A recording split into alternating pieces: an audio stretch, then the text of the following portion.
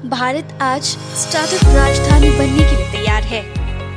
सरकारों की पहलों के कारण आज भारत में सबसे ज्यादा स्टार्टअप बन रहे हैं। नमस्कार, मैं तुशाली स्वागत करती हूँ आपका माई स्टार्टअप टीवी के खास रिपोर्ट में, जहां स्टार्टअप की बढ़ती संख्याओं के साथ स्टार्टअप सुधार के केंद्र में विनिर्माण और नवाचार और न्यायसंगत विकास कैसे होगा, आज हम जानेंगे।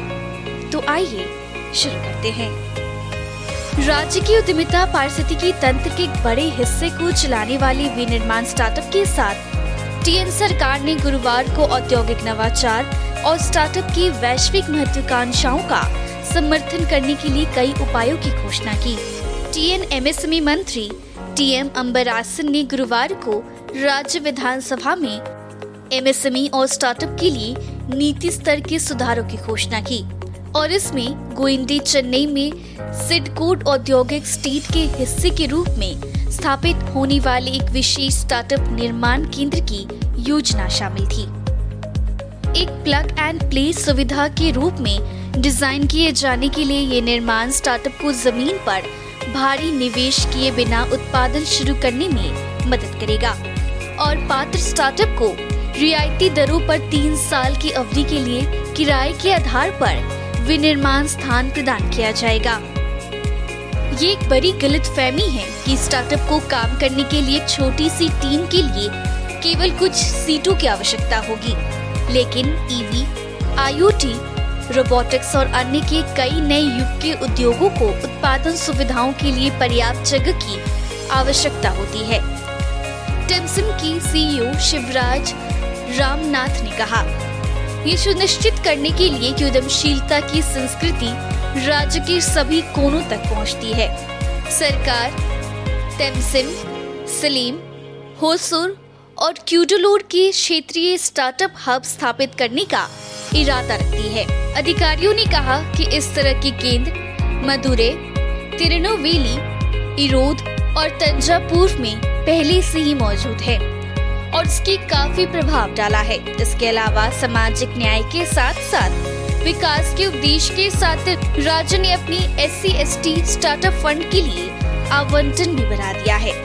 30 करोड़ रुपए वित्तीय वर्ष 2023-24 में और 50 करोड़ रुपए से ज्यादा।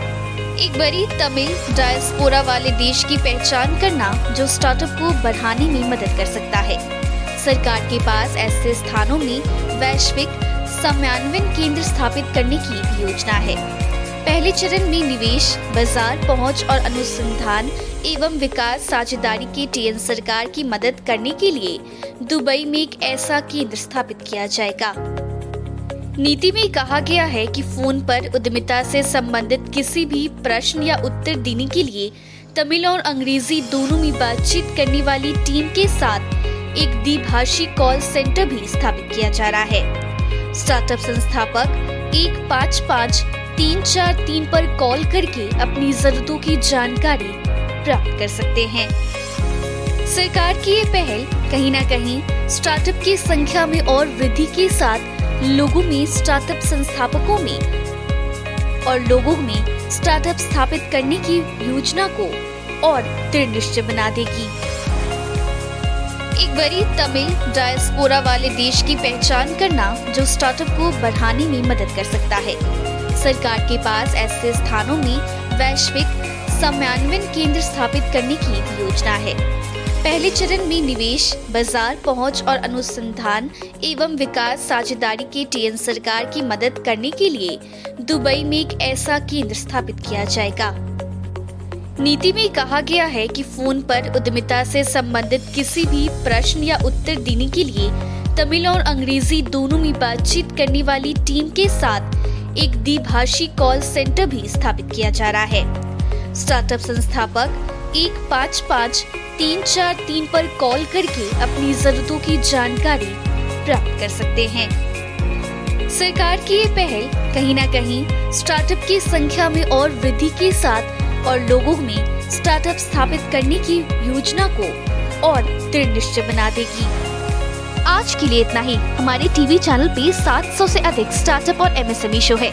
जांच करिए। माई स्टार्टअप टीवी अब गूगल प्लेटफॉर्म पर भी उपलब्ध है। तो आपको हर कदम पे स्टार्टअप और एमएसएमई से जुड़े नवीनतम समाचार प्राप्त होंगे। आप हमारे टीवी चैनल को सब्सक्राइब करके हमारा समर्थन भी कर सकते हैं और घंटी के आइकन को दबाना ना भूलें। आप हमें को फेसबुक, ट्विटर, लिंक्डइन पर भी फॉलो कर सकते हैं या हमारी वेबसाइट www.mystartuptv.in पर जा सकते हैं। सुनने के लिए धन्यवाद।